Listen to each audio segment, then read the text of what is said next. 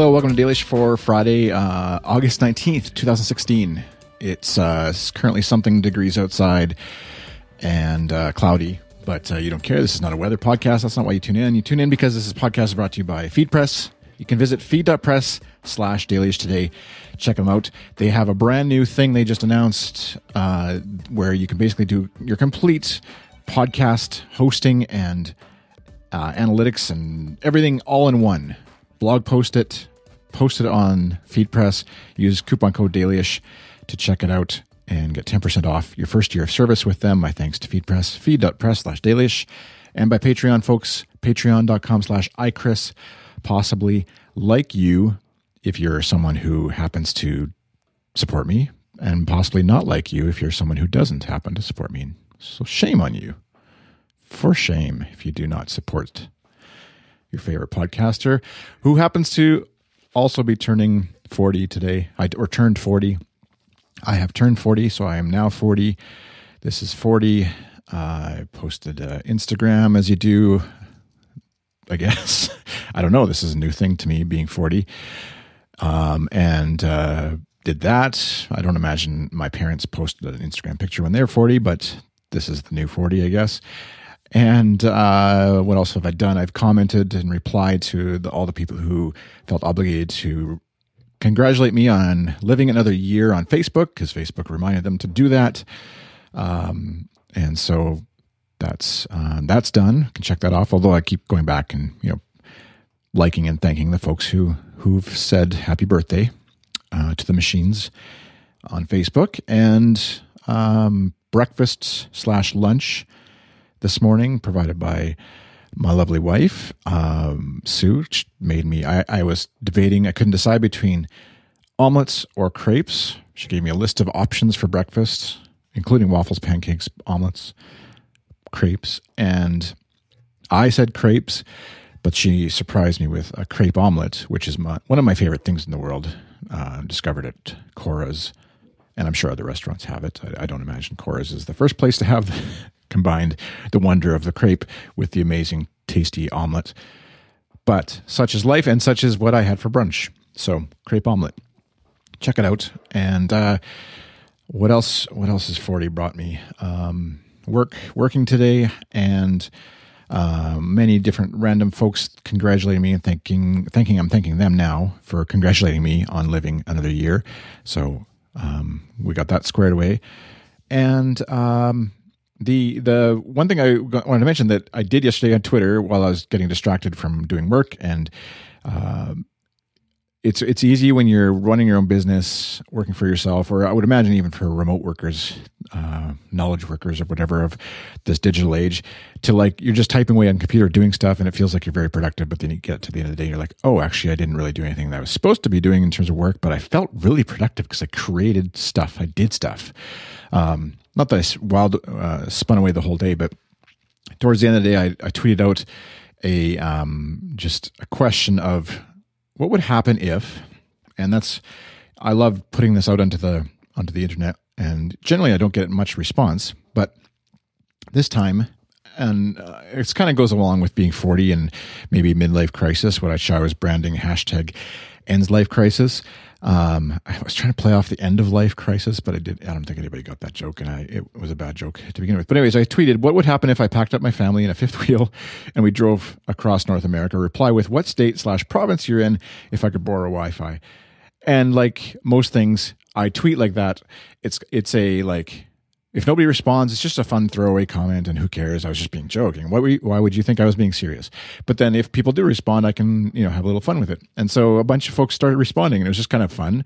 And so then what I did is I set up a quick Google form to basically allow for folks to tell me the state or province they live in, but also then, if they really wanted to, they could optionally say the city, their name or Twitter handle, how they could help out, if they can provide Wi-Fi, a place to park a trailer, have a meal together, maybe your tour guide, or if there's a co-working space nearby to set up for work or podcasting, best time of year to visit, anything else they wanted to say, and their email address. And I got 15 responses from folks, which is just what I love about the internet when it pays off. Sometimes you throw these things into the internet machine and nothing happens because everybody's busy and working as they should be. And other times you happen to catch the right zeitgeist, whatever, for these kind of things to pay off. So far we've got Washington, the state of Washington. Nevada, NL is Newfoundland. That's a province in Canada. British Columbia is a province in Canada. California, Nebraska. Those are both states in the United States. I don't know why I'm making that clarification. I'm assuming both the Canadians don't know the states and the states folks don't know the Canadian provinces. Nebraska, Alberta, Illinois, Michigan, Minnesota, Indiana, California, Minnesota, Maryland. All covered. So this is awesome. And so it's very much I've told Sue, so it's out of the just my own dumb head idea phase. It's something we actually have sort of jokingly talked about as a fun thing to do. Sell the house or rent the house or whatever, buy some sort of crazy trailer truck thing and just go for a drive. Because it would be a fun adventure, obviously. And we can do homeschooling and all that kind of stuff. But it's definitely a bit of like midlife crisis type stuff as well, just in fun. So I'll put a link to it in the show notes just for fun. You can fill it out.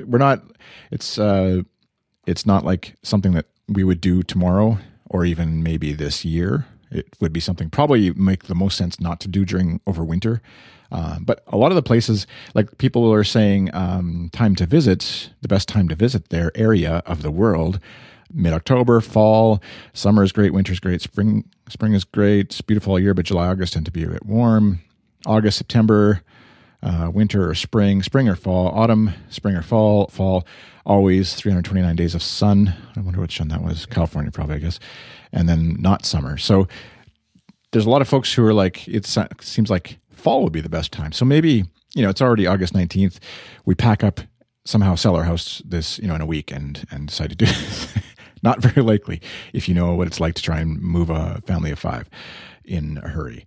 So anyways, the link will be in the show notes just for fun.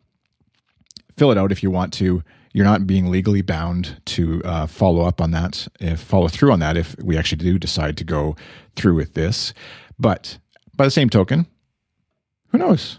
Maybe something will happen with it. At any rate, this is not a plea for any sort of special birthday wishes or anything like that. You don't have to feel guilted just because you listen to this into saying something about my birthday on Twitter or whatever, anything like that.